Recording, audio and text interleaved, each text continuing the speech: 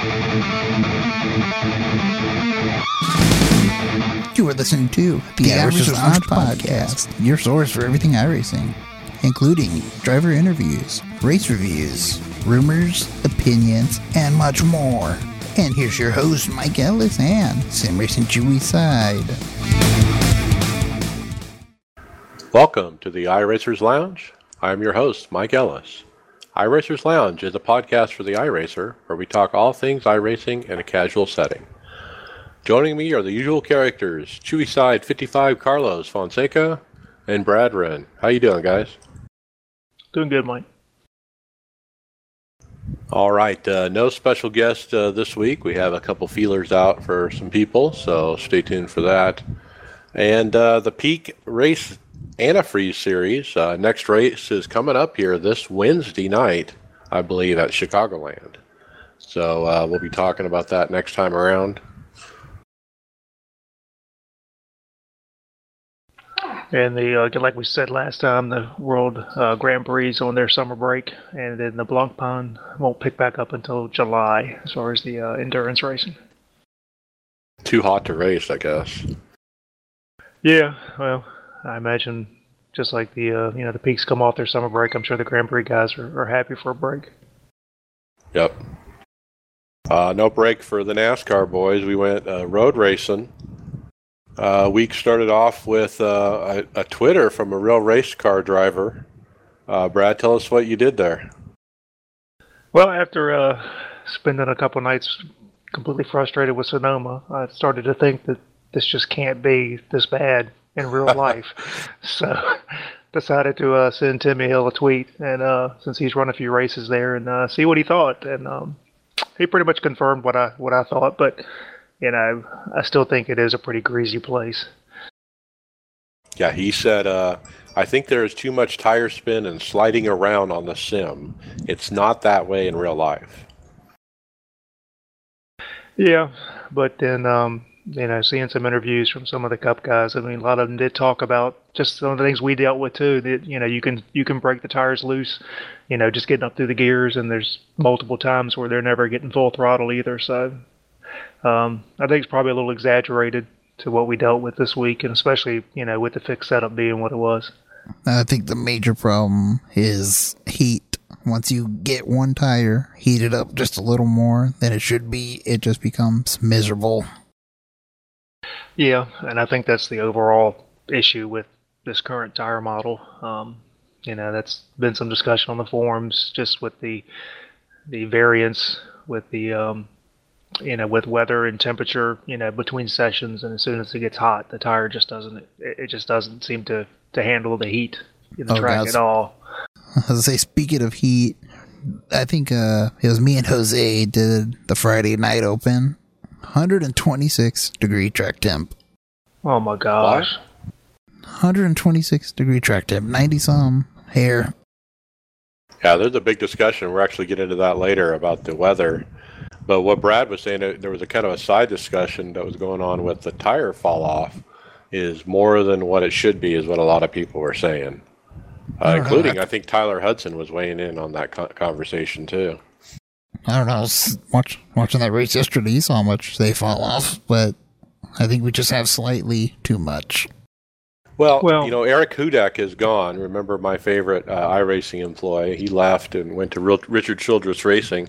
I wonder if we're seeing any signs of, somebody not minding the boat here.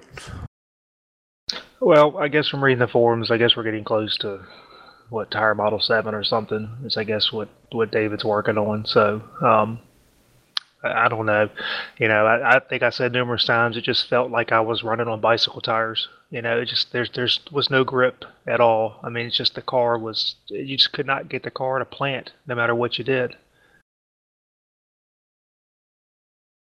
Yep. So, talking about Sonoma, Sears Point, Infineon, Northern San Francisco, whatever you want to call it. Watch the NASCAR race, the real one. Tony Stewart, last corner pass. Boy, he drove it in there and just really T-boned Denny Hamlin. And really pushed him right up into the wall and went on to win the race. And what do you guys think of that? And I was thinking about iRacing, and I was thinking, man, is that a protestable offense? You know, would Tony Stewart get protested? And what would Nim Cross think of that particular incident? So I just thought I'd throw that out and see what you guys think. Considering that, 4 corners before that, Denny drove it in too hot and pushed Tony out of the way. Tit for tat. Yeah. I mean, Denny went in that corner and left the bottom open. And if you can leave the bottom open to someone who's as hungry as he was, he knew it was coming. He knew it was coming. Yeah, and everyone knew. I mean, we knew. I'm sure that you and I and Carlos all knew that if Denny would have kept it against the tires and kept the inside lane, he was going to win that race. Yeah, because not even a shove there would have mattered, because I think I saw it earlier in that race. I think it was Truex, someone gave him a bump and actually boosted him out of that corner. So, yeah, I don't know. Hamlin shouldn't have thrown it in there and hit Stewart the first time, and he wouldn't have been wrecked. Yeah. I mean, and even, watching what Denny did, I mean, I know the 2 races I ran, it's very easy to do that. You want to get in there nice and hot. You want to try to carry as much speed through that corner, and you lock up the fronts and the car just won't turn. Yeah, we've all done it. Oh, God, this guy's all over me. I got to get in nice and deep, yeah. Speaking of, you overdrive and you're done. And when we get into talking about our, even our own races from Sonoma, I mean, the place has gotten so limited with where you can pass that's really the only thing you can do is you've got to run somebody hard into 11 and hope that they'll do that to where you can get underneath them. Yeah. Well, I'll start off with my race was very bad. It's going to be a drop week for sure. I think it was in 2015 as well. I just suck at Sonoma. I can do okay at Watkins Glen, it seems like, but Sonoma, I can't. And the first race, wow, I had bad stuttering issues for the first time in forever, where on screen I'm getting like literal, stutters, especially on the last turn. And if there was smoke up ahead, that was another problem. And then I was watching my FPS, and it was really low frames per second. Couple that with, I just suck. I spun off and a couple times, and I did 2 stops. A lot of other people did 1. I finished 21st. I think 24th in the next night, and it was just another bad finish. Same thing. But I did turn down a lot of the graphics problems and solve my my stuttering problem just by lowering the graphics. So I don't know if it's just a problem with this particular track or what. I noticed it a little bit, more intensive here, than I have. I mean, even running a few GT3 races this week with full fields and no issues, and then get into Sonoma and, was down on frames per second quite a bit. But I didn't have as much of the stuttering issues as you did. A little bit last night, but not too bad. I would always get some on lap 2. Lap 2 is your problem? Yeah, it just never made sense. I've been noticing that all week. By lap 2, it would give me a stutter for at least 3 or 4 corners, and then it'd go away, and I'd never experience it ever again. Yeah, mine was early. And once everybody started to get spread out, it was fine after that. My thing about Sonoma and the road courses with these NASCAR races is we need full course caution occasionally, just to mix these up. Some kind of random thing. We know iRacing can build it if they wanted to. But you know what? Once you spin off or make a mistake, you cannot make that time up on those people. Unless they make the same mistake, because there's no cautions. And it makes it quite different from the NASCAR race we were watching on TV this week, because they got a caution, and they did bunch the field up. And those people that were 20 seconds back are now, 4 car lengths away, Well, I just don't know how you do it and have it be, consistent. I mean, we deal with this on the ovals to where we've had, multiple cars go spinning, back at, I guess, Talladega. I mean, had cars, airborne on the backstretch and never get a yellow. So now transfer that over to the roadside. How are you going to manage if it's, is it because someone goes in the fence, someone goes in the gravel trap? What do you do? It's not just, for NIS, I mean, I think if you're going to do cautions on road courses, you've got to do it across the board. And I just don't think that the software can determine what's a legit caution unless you're just going to throw in some random number for a caution. And I don't want that either. Might as well make it the truck series, right? No, but like if somebody wrecks off and they're in a gravel trap or something for X amount of seconds, boom, I say if a car flips. I mean, we all know it can be done, but you're right. Somebody would have to sit down and write all those what ifs and those rules, and yeah, it's probably a ton of work. But I'm just saying, from my point of view, I don't feel like I'm racing the same thing I'm watching on TV because I don't have those opportunities to. I mean, the reason Tony Stewart won that race was because of cautions. Okay, he pitted before the caution came out. Caution came out. Everyone pitted. He ended up in the front. If it was iRacing, Tony Stewart would have never won that race. Oh, I agree. I mean, I agree 100%. I don't know what the cure is. It's hard. It is. I mean, I think about the roadside, and I mean, you take like the Blancpain Sprint Series, it's a 40-minute race. I mean, you got to start up front, and the only thing you can do is play a little bit of pit strategy because you got to pit. But it's about, when on the roadside, it's about qualifying well and starting up front because you've got to run a clean race. If you make a mistake, you're done. On that side, I understand where you're coming from. I don't know what's the best way to handle it. I mean, I guess in hosted, can you turn cautions on for road courses? No. Yeah, I don't know. I mean, I don't know. Maybe you can, and you can throw your own. I'm not sure. I know you can throw your own. I don't know. For live officials is really the only way to make this work. Yeah, and you look at the roadside. I mean, I wish that when you get a local caution on the roadside, that people would adhere to it, and they don't adhere to that. So it's just as bad to where you do get a local yellow. And if I'm driving, I see a local yellow, I'm preparing for a car to be somewhere around that corner, so I'm slowing down, and here comes the guy behind me. He's just using it as an opportunity to get past me. Yep. How do you officiate that? Or even, enforce the blue flag. Yeah, I mean, I don't know if it is enforceable. I guess it could be. Yeah, I agree. We're never going to see the races. I mean, but then again, Mike, at the same time, those two of those cautions were questionable that NASCAR threw. Yeah. Yeah. A spring rubber. Come on. What appeared to be a rag? I mean, why are we throwing a yellow for a spring rubber? Right. The freaking curbs were doing more damage than what a piece of little tiny debris would do.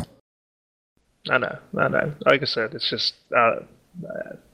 I'd like to see it. I just don't know how it gets implemented without causing even more issues. I see if a car starts barrel rolling, maybe that'll be somehow detect that. Well, like I said, for a while, for years, I think the cautions were too sensitive on ovals. Now there's to the point where they're not sensitive enough at times. So, but going into my results, open race Wednesday night, finished 11th. Really went into this week expecting to do horrible, and probably drove real gingerly Wednesday night. But got a good finish. 11th, I was happy with. Managed to finish the race with that is a good run. Yeah, I mean, no incidents at all. Did the 2 pit strategy. That's the same strategy the leaders were doing. So that worked. There was a bunch of guys that tried the 1 stop, but for the most part, we started to run them back down because of tires towards the end of the race. Didn't run my fix until last night. Ended up with a 10th, so happy with that. Had planned to do the 2 pit strategy again, but leaders, I guess, were on a different schedule. And at lap 21, leaders started pitting. So I said, well, I guess we're doing two stops. So I pitted. Well, needless to say, they didn't anymore. So ended up running 34 laps on the same set of tires. And man, it was a handful by the end of the race. But I started to feel a little bit like Carlos last night. The further I got into the race, the more I was enjoying the track. So I'm actually looking forward to running here again next year. Last night was good again, no off tracks at all. Ended up with 1.4x, and that was just due to the early accordion going into turn 11. But to come away with 11th and a 10th, I'm happy. Oh yeah. I don't think I think last week I said I was gonna enjoy Sonoma. I did not enjoy it at all. What happened, man? You were so gung ho and just as happy to get here as anybody. So here you got a top 5 though. I did get a top 5 in open, Nice. but fixed, I don't know. 17th and fixed. Yeah, top split, telling you, it's tough. So you ended up in top split, and were there a bunch of road ringers in there? Or? Well, you had like 3 pros. You had Kenny Humpy in there. You had Ray Alfala, all these really Logan Clampett. You had all these fast guys. Oh yeah. Yeah, I mean, like Wednesday night, it was tough because I don't think there was about 150 people registered. So those were, I think second split, but even the guys I was in, I mean, there were quick guys in there. So it's hard, especially when we run the road races, the turnout is considerably down. So depending on where you are with iRating, like Carlos, he's up at 38 something, so he's immediately getting thrown in the top split. That's tough. I was at 4,000. Sonoma took me down to 38 after having, a 27th, I think, in one of the fixed races, all because of a blown motor. That's another thing, not a lot of attrition. No, and that's really surprised me. I expected to see more attrition, and I didn't. Yep. Right. I think in previous years, I've actually gotten halfway decent results by attrition and to surviving and let other people wreck out. That didn't happen at all this time, it seemed like. And the other thing I noticed that kind of goes along with that, it's like it seemed in previous years there was like more of these it was like the oval people that were in here, and they were the ones causing the attrition. But this year it didn't seem like that. It seemed like everybody could race, and if you kept it on the track, you were going to get a good result. Yeah, I actually should have ran last night with Brad. I think Matt was going to run that race too, and I should have done that because I finally figured this track out. It took me all week to get what these fast guys are doing, but I figured that crap out, and it involves a lot of first gear. Because what it does, it helps you slow the car down even more, getting into the braking zones, and it lets the car roll more. Yeah. I mean, that's what I was doing at the beginning of the week, but I just couldn't control the car, one throttle. That's where I was having all the issues getting out of the corners. You got to be real careful on the gas. Late into the run, though, I don't know how them fast guys are doing that still. Still running first gear. I don't understand how they can do that 25 laps on tires. Yeah, I don't know. Because, I mean, literally, once you get towards about 6 or 7 laps, I guess it was around 25 laps into a run, man. I mean, it was just so greasy. Big drop off in time, too. Yeah. Doing like 120s at that point. Yeah. Yeah, I mean, I even further, I mean, I got to the end of 34 laps, and I was still running 120, so I was happy with that, with my time there, but, I was nowhere as quick as those guys were at the beginning of a run either. Yep. Still, with those 120s, you were doing better than I was, say, in middle of the week, because I would get only at about 15, 20 laps, and I'd be running like 121s, so I couldn't figure out where. Well, no, I mean, it's, like I said, last night was, I got through that first pit stop, and I just started to become a lot more confident with the car. And I realized that you have to get aggressive here. And I just wasn't being aggressive enough, like on Wednesday. And, as I got more aggressive, my time kept coming down, and I got better with the car. So, but going on to some other team results, Brad Miller had a 23rd open, had a 17 in fixed.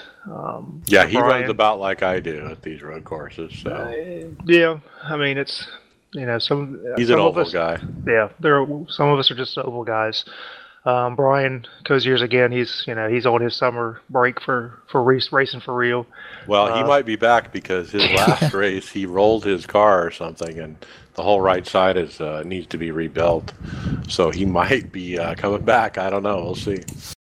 Yeah, I saw some pictures, and he's got quite a bit of damage. So, Jose Pabon had a good open, finished 6th, and 11th and 6th. So, good job, Jose. Oh, you should have heard his rant after that race. He would have been 4th place with that, an open, because he had a great run going, and a lap car ended up getting in his way and holding him off, and made 2 guys catch up to him, pass him.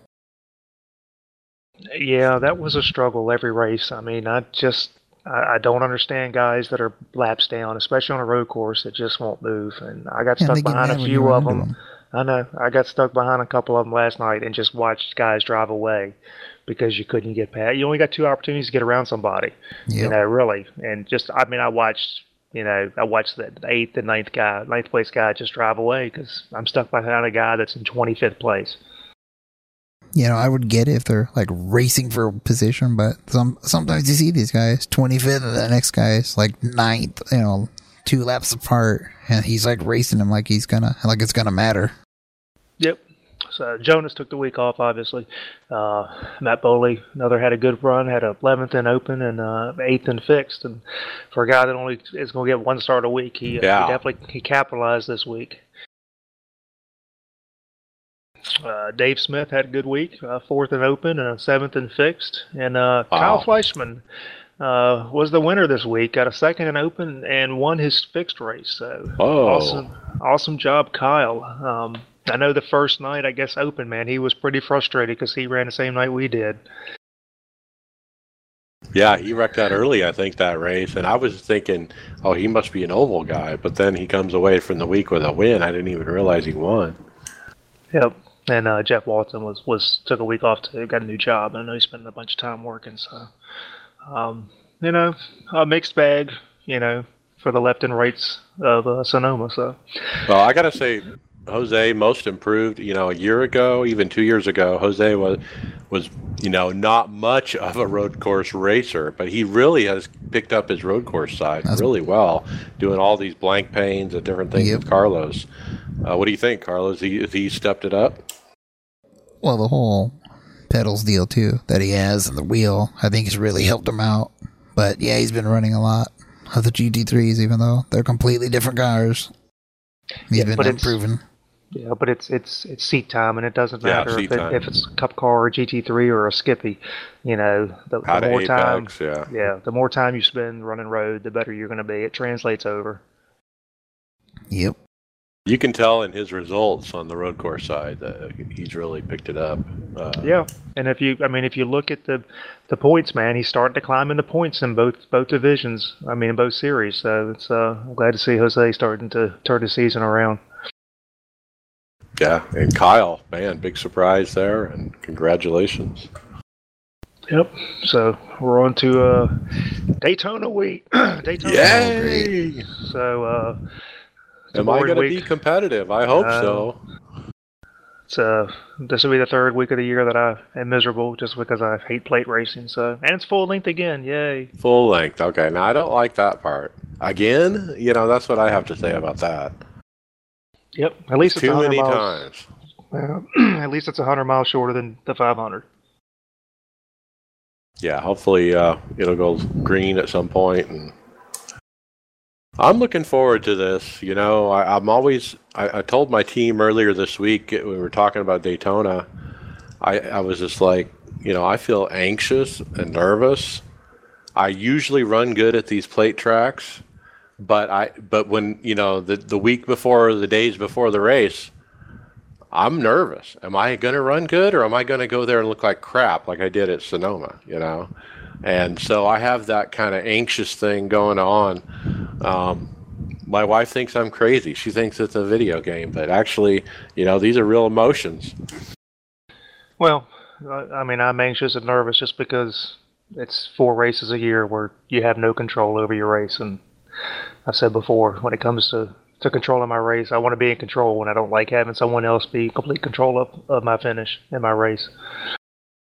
Yeah, I'm excited for it. So I'm looking forward to it. Carlos, you want to fill us in on how the team did for the 6 hours of the Glen this past week? Crap. Yeah. Let me get something here real quick. What was I talking about? 6 hours of the Glen. I don't think we had a good finish, did we? Oh, no. We had a decent finish on one of the teams, but with me and Brad Miller, we ran the first Corvette that we got. I don't know what split it was, but yeah, we went for a tumble. Flipped like 8 times or something like that. Got destroyed by a GT3 who lost it. Slammed right into me and just killed the car.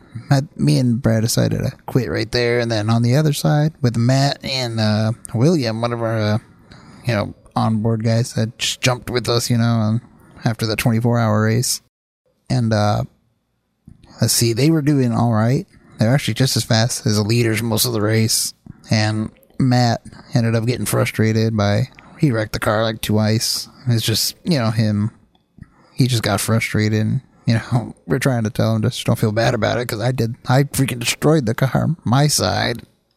And I don't know where they finished. Oh, no, they finished 8th in class, surprisingly, 18 laps down, but they still finished pretty decently despite having the whole car torn to pieces. And the other one didn't finish. And Kyle and Dave ran like one of those splits that ran like at an odd hour at night. And they were texting us what happened in the race. And it was an odd story from memory here. It was like they wrecked out and they left the sim for a while and they decided to come back and they got back in and drove back to 8th or something. I don't know. Crazy story. I don't know. Yeah, I don't remember seeing any of that, so I guess I missed that. So, yeah, an eventful weekend. I did not participate in that, but it sounds like there's a lot of action. Yeah, so we had originally planned to run a GT3 car, but between Jose and I, we couldn't get our schedules to work out, so... That's one of the hardest parts, is getting the schedule done, and it's like herding cats, like I always say. So, all right. Next up, we talked about Ricky Lumpkin from the NFL last week. When there was an article of him talking about iRacing and how he loves it, and he does it all the time in his off time every day. Well, another story came out since then from nesnfuel.com. where he actually posted a picture of his rig, of his racing setup with the computer, the cockpit. He's got an Obuto cockpit. He's got triple monitors. Looks like 24s or 27s. He's got a tablet, some nice wheel and pedal, keyboard, and a desktop computer. Am I the only one being driven nuts by the screens being not angled enough? Well, I think that's why I posted this, because I always... like to pick on people because of the FOV isn't right. And this is a perfect example of it. I mean, the center screen looks like 2 feet from the steering wheel. I mean, you got to get that thing up in your face, people. The center screen has to be as close to your face as you can stand it. Yep, and he's got a nice 80/20 triple monitor stand, so there's no reason he can't pull that thing up. Oh, yeah. And then the angle on the side monitors is obviously wrong. It's almost flat. Yeah. But, I know he's a big guy. He's a defensive lineman for the NFL. I mean, I understand that, but still, a lot of people don't understand triples. They buy it, they spend the money on it, they set it up, they think they're cool beans, but you know what? You're not using it right. Learn about it, use it right. Absolutely. So, and he had actually, I saw a post the other day, I guess had posted a picture of maybe either his nephew or son or something, about 7 years old, was actually turning some laps on his rig, so that was pretty neat. Yeah. And we love, obviously his spirit and him promoting iRacing and stuff. But if Ricky, you're out there listening, hey, give me a call. I'll help you out with that FOV and we'll get you set up. But you got to move that stand a little closer to you. Yep. And apparently, Will Vincent, I believe, is with I think RaceSpot, is that right? He's the UK announcer, yeah, for one of the broadcasters. Yeah, made a trip across the ocean, and has apparently visited iRacing headquarters, and there was a video posted on the forum of him harassing CEO David Kramer. So, and apparently there's some. It's a pretty funny video, but apparently there's more to come. So, keep an eye out for those. Yeah, it's just kind of a fun video. I thought it was interesting. A couple things was he's in David's office, and you get to see the CEO's office and the co-founder of iRacing. It's just a typical office, and he has a typical setup, a desk and a computer. The other interesting thing is there's a whiteboard on the wall behind him in his office, and it looks like he's a physics professor with all the formulas and calculations and different things I see written on that whiteboard. I'm like, well, boy, that must be the tire model formula calculation stuff.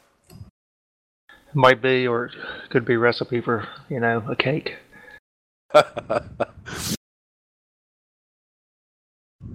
All right. So that was kind of fun. Another fun video that came across on YouTube was a team called R70 Team put up a Requiem for a Driver, they called it, which is basically a really cool looking video featuring road course racing on iRacing.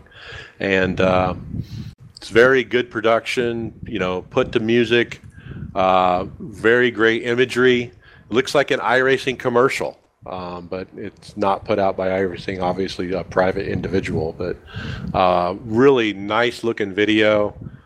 He's got 883 views so far. The YouTube account is called R70 Team. So check that out, and if you like that kind of stuff. Yeah, it's amazing how much, there's just some really talented people that can do stuff with the videos and in this community. That one is really good. And there's other ones that are just, it's just, I don't have the patience to sync up music to the videos. I mean, some of these guys just get it to where it's perfect. Yeah. And that one was one of them. I mean, I was impressed for sure. I think iRacing, either promoted it on their Facebook or iRacing page, but it was just one of the iRacing members from the Spanish community who did it. Yeah, I mean, you get done watching it. If you're not a little pumped up to go jump on a road car out on something wrong with you. Right. So, just as a reminder, the 25% off membership renewal is still in effect and will be good for 3 more days, so through the 30th. Yep, so Thursday. Don't forget to take advantage of it. On the main page of the website is all the codes. So from a 2-year down to a 1 month, it's 25% off across the board. So don't forget. Yeah, and still I've seen nothing about the 50% deal. They usually run in July. There's been no word of it at all. I've been watching. So I suggest, I agree with Brad, take advantage if you can. Yeah, like I said, my guess is that if, whatever they do around Black Friday will probably still be 25% off. So go ahead and grab it now if you need to.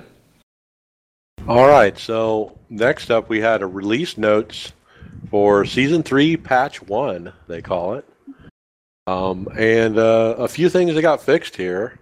Oculus Rift needed some help with it. They had no virtual mirror, so they put that in. So fixed those Oculus Rift guys. They also fixed some kind of DirectX 11 issue where it was missing external car shadow volumes, and an issue where frame rate could drop dramatically if you had particle effects at night tracks. Now, Brad, you had actually brought this to their attention, I believe, right?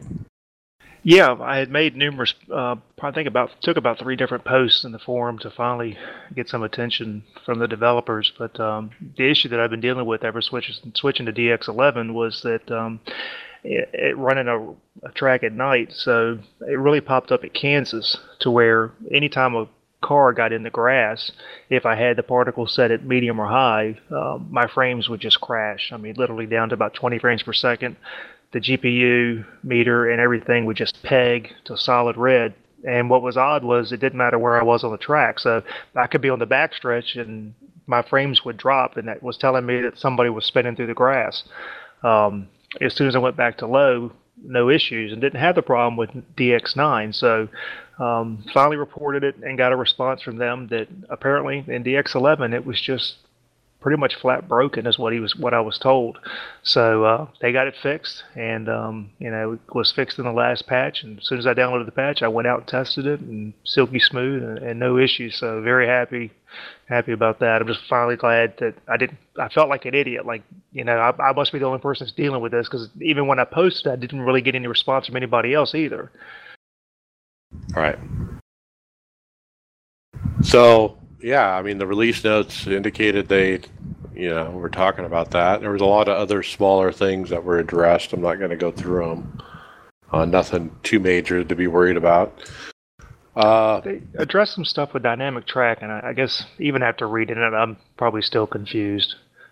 Yeah, I read that too just a moment ago, and I really don't understand what they're talking about. But then they apparently, depending on the session type, and I guess adjusting as far as the, how it automatically generates the track state, so that if it's, an earlier session such as practice, cleaner than later sessions for qualifying and stuff, and I guess working that in with time of day, and I really haven't noticed anything different. Has anybody else?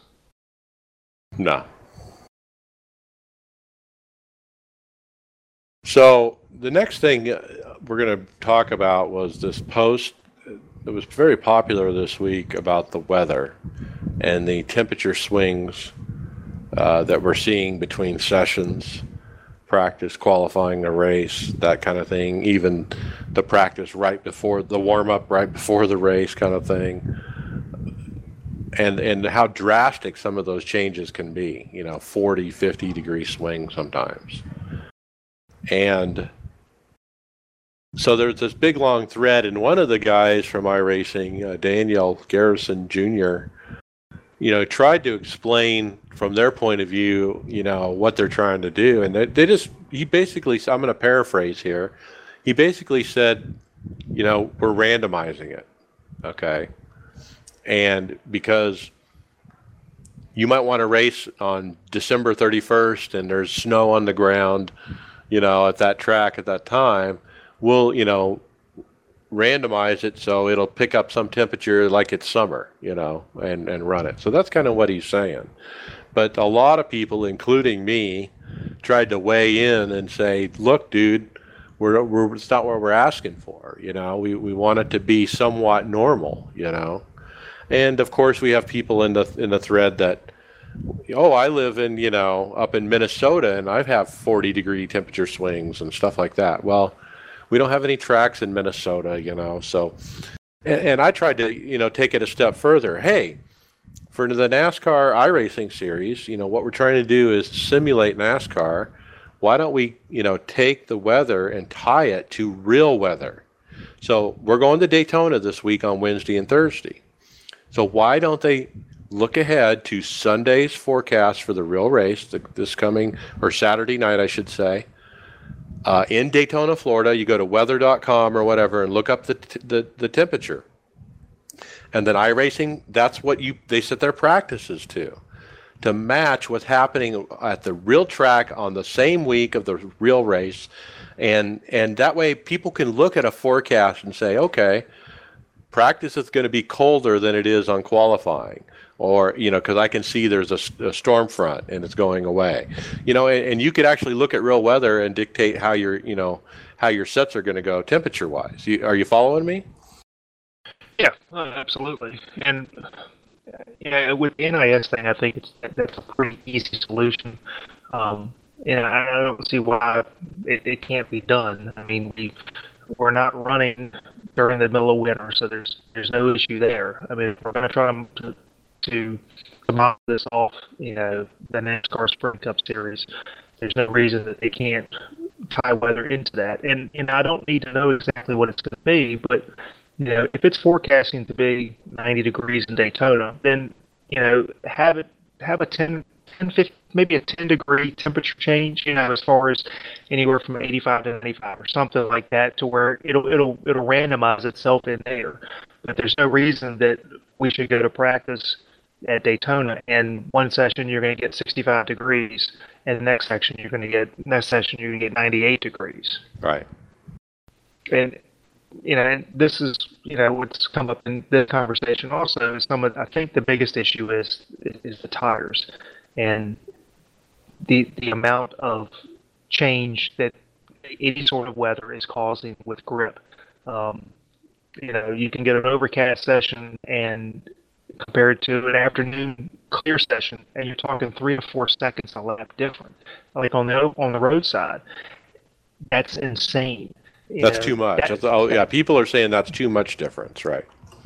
Yeah, we're talking seconds. 2 seconds on the oval side at times.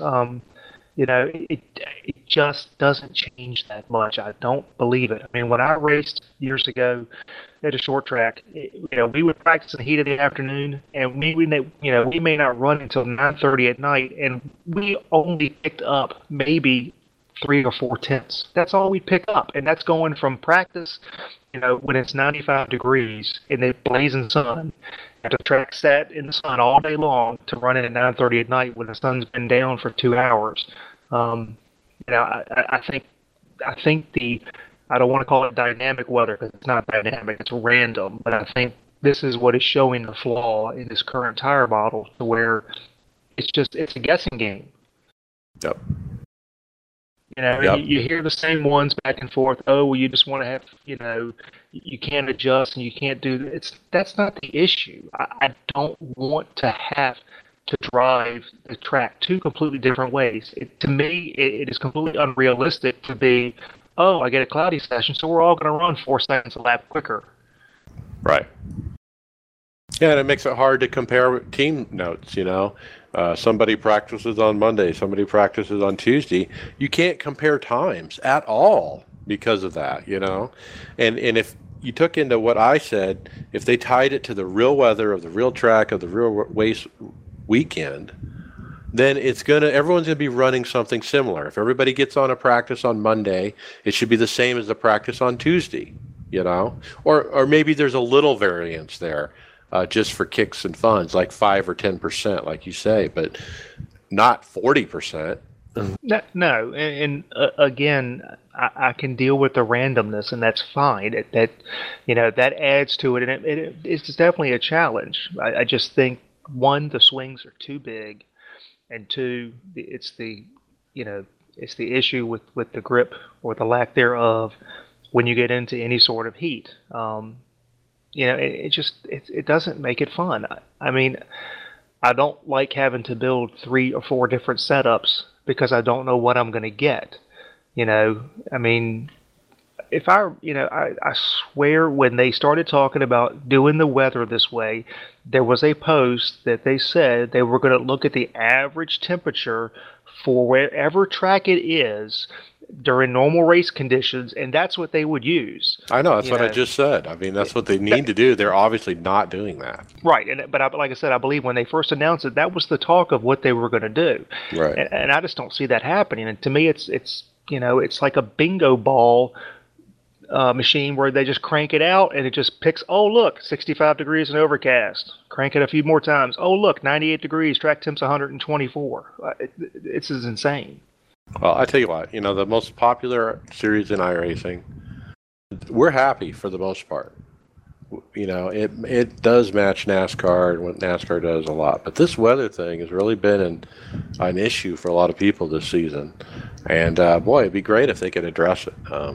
It just doesn't seem like – but, when we have these conversations on the forum, the iRacing team members – they don't get it, they're just not getting what we're talking about. So maybe they can hear this and hear the conversation. But the other thing that came up on the forums is David Kramer has been Kamer, I'm not sure how you say that, CEO and founder of iRacing, has been busy. And one of the things that he has been writing about on the forums was some questions or some answers to some questions about asymmetrical handling as far as the cars and torque and chassis twist and stuff like that. So like imagine a car taking off on a drag strip and they go real fast with the back tires and spin them, and the front lifts, and the left side of the front is like sticking up farther than the right side.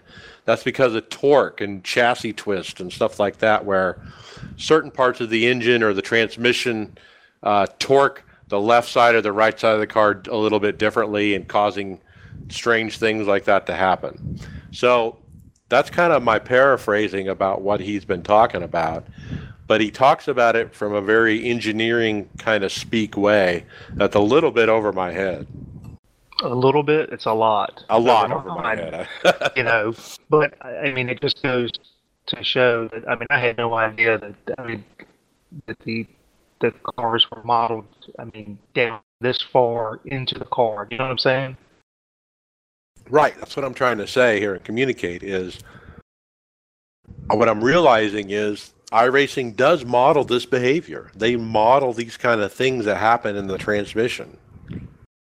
Yeah. I mean, an issue was found as far as, that there is a plan to fix it. Paraphrasing, a member found that, there's an issue here, and Dave, basically said, yes, there's an issue and we'll fix it. But, like Mike said, I mean, he explained it way above my head. It's just, to me, it's amazing that, how much goes into each virtual car that we drive. And, I know it takes a lot of time to get each car out. And now you understand that when there's an issue of, one thing to fix something else, it's just like a real car to some degree. You can fix one thing, and now all of a sudden that's going to affect something else. Yeah, and we always knew they modeled engines and tires and chassis, but I don't know if I knew they'd modeled drivetrain and this kind of very minute kind of detail stuff. That's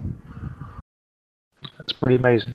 It is, and I think the other thing to realize from this, I think we're all blessed that we have Dave Kamer to begin with, who's obviously a genius at this stuff, and there's nobody that can write this tire code besides him, and thank God we got him.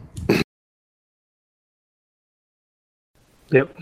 And let's see, there's been a bunch of posts on the forum about some PayPal issues and people trying to use the store and getting a error 512 message, and I think it's the old iRacing thing where you just need to get in and clear your cache, and apparently they were putting some more servers on, but I guess having some internal issues with it distributing the load evenly across the servers. So still seeing some issues pop up on the forum, but every response from the staff has basically been clear your cache and log out, log back in and try to get sent to a different server.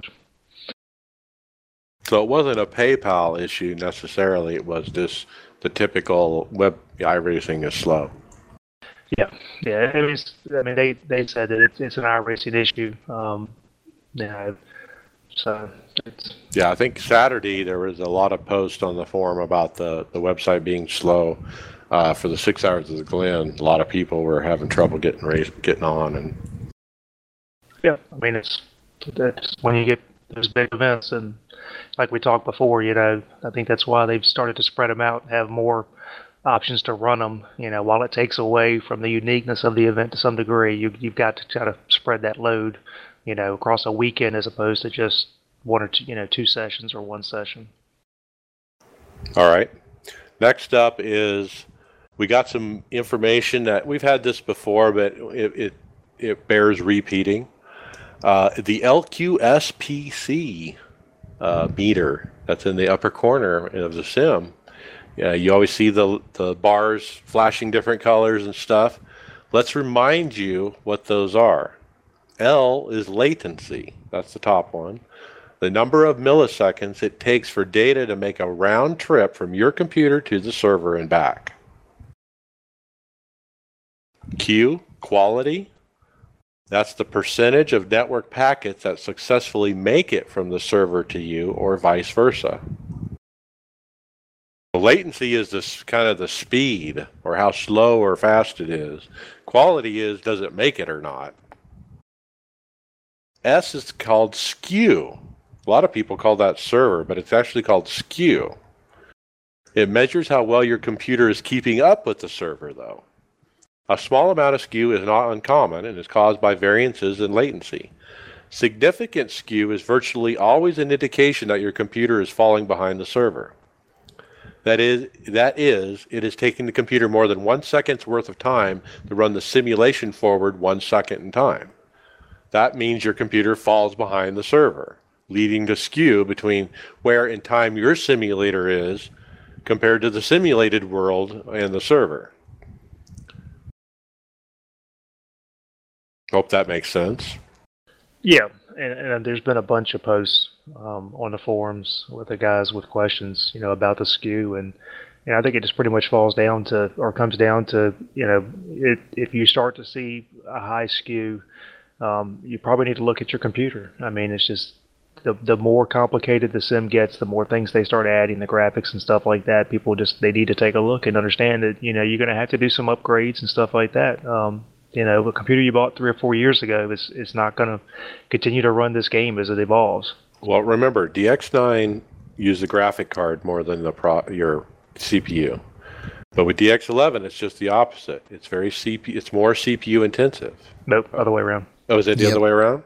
Yeah, other way around. Yeah, DX9 was very CPU. Okay, so it is the other way around. Yeah.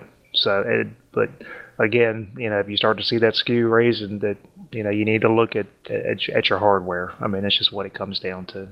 Now, there's a couple other meters here that most people don't know about, but I actually have turned this on. You can turn it on yourself by going to your My Documents iRacing folder, app INI, open that up, and Notepad, look for CPU meter, and it equals 0. Change it to CPU meter equals 1. Save that, relaunch the sim. You'll see a couple additional items there. One is P for paging. And P is how much does the computer have to swap memory into the sim away from other programs. The gray bar measures all page faults, both those that need to read from disk and those that don't, while the colored bar measures page faults that require going to disk. So this has to do with memory and hard drive. C is CPU, and this is how much of your available 1/60th of a second of wall clock time did the sim take to advance the simulation by the same 1/60th of a second. Or how close is the sim to falling behind the server, leading to skew. And the extra meters I mentioned are called G and R, and what those are is G is that measures how much time the driver tells it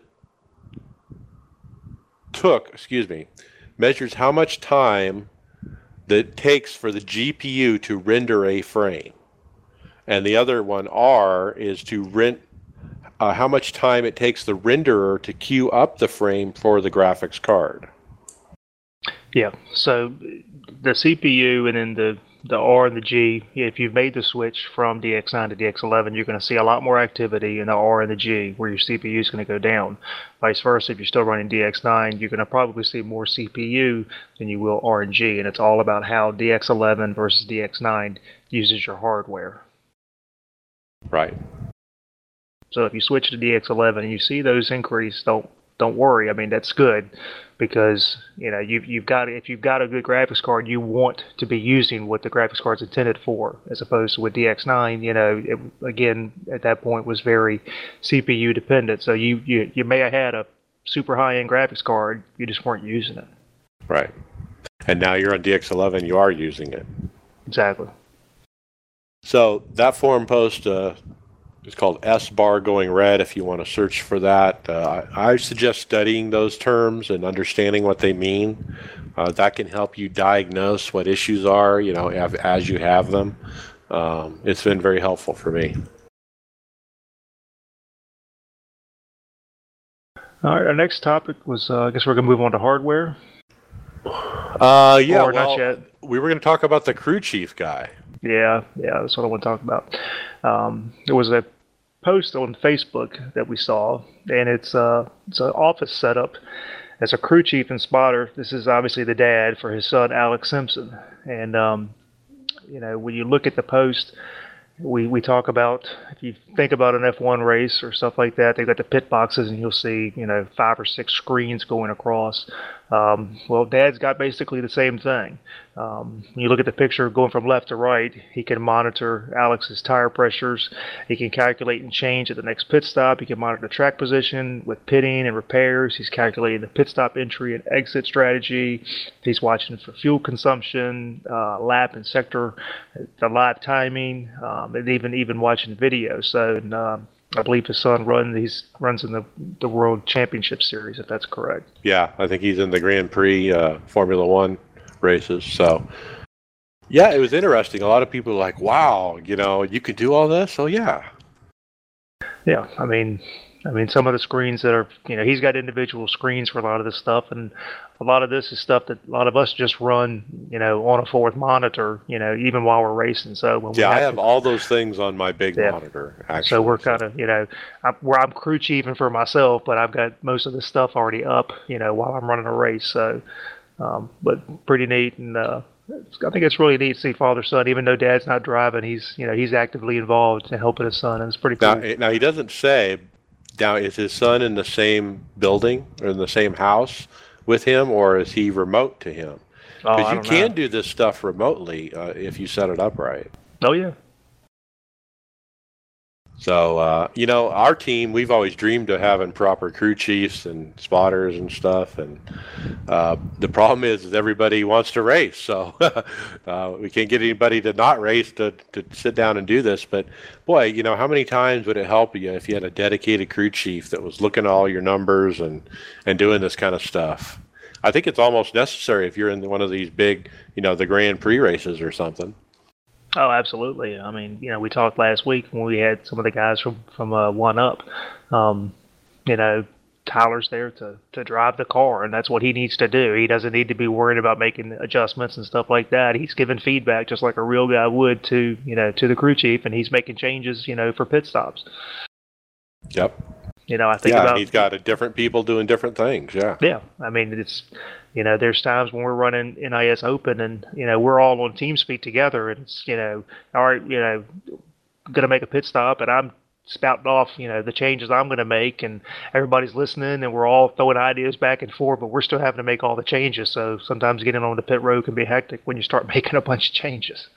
Yeah. And that's kind of a hybrid, scenario based on our situation, and I think that's the way a lot of teams probably operate. But, this is neat. It was just kind of neat to see, how somebody's set up to do it, Yep, that's pretty cool. All right. Next up is Tony Gardner, president of iRacing. He posted up, we have ordered the Vive for the engineers, mainly Sean, and they're going to take a look at how hard the integration will be for that. And the Vive is the alternative to the Oculus Rift from another company. Yeah, I think the Vive's being done by HTC. Right. And he said, hopefully not that difficult, and we can do it sooner rather than later. Still sort of wrapping up our Rift integration and some other things with DX11. Now, one of our teammates, Lance Gentles, who's been offline for some time, he actually wrote us today and said he got a chance to try this HTC Vive the other day at a friend's house, and he said he cannot wait for iRacing to get integration. It looks like he's going to buy one. Yep, we talked about last week. Just not there yet. Not for me, no. But Lance is one of those risk takers. He'll probably try it.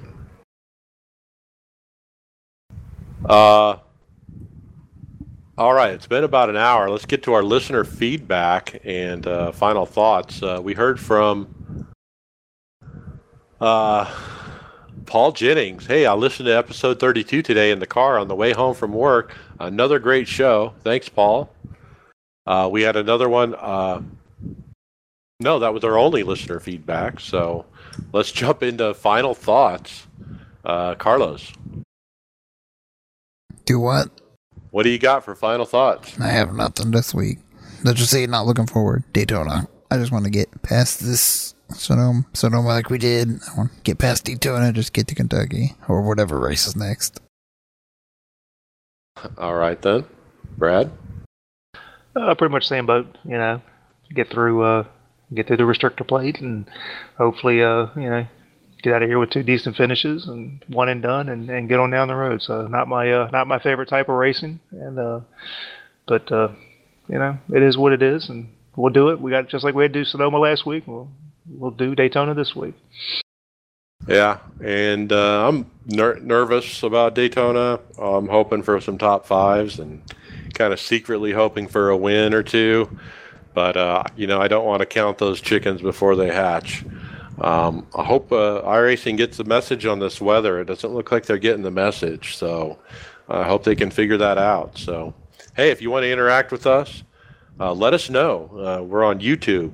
We're on Twitch. We're on Twitter. We're on Facebook. We're on iTunes. We're on Spreaker.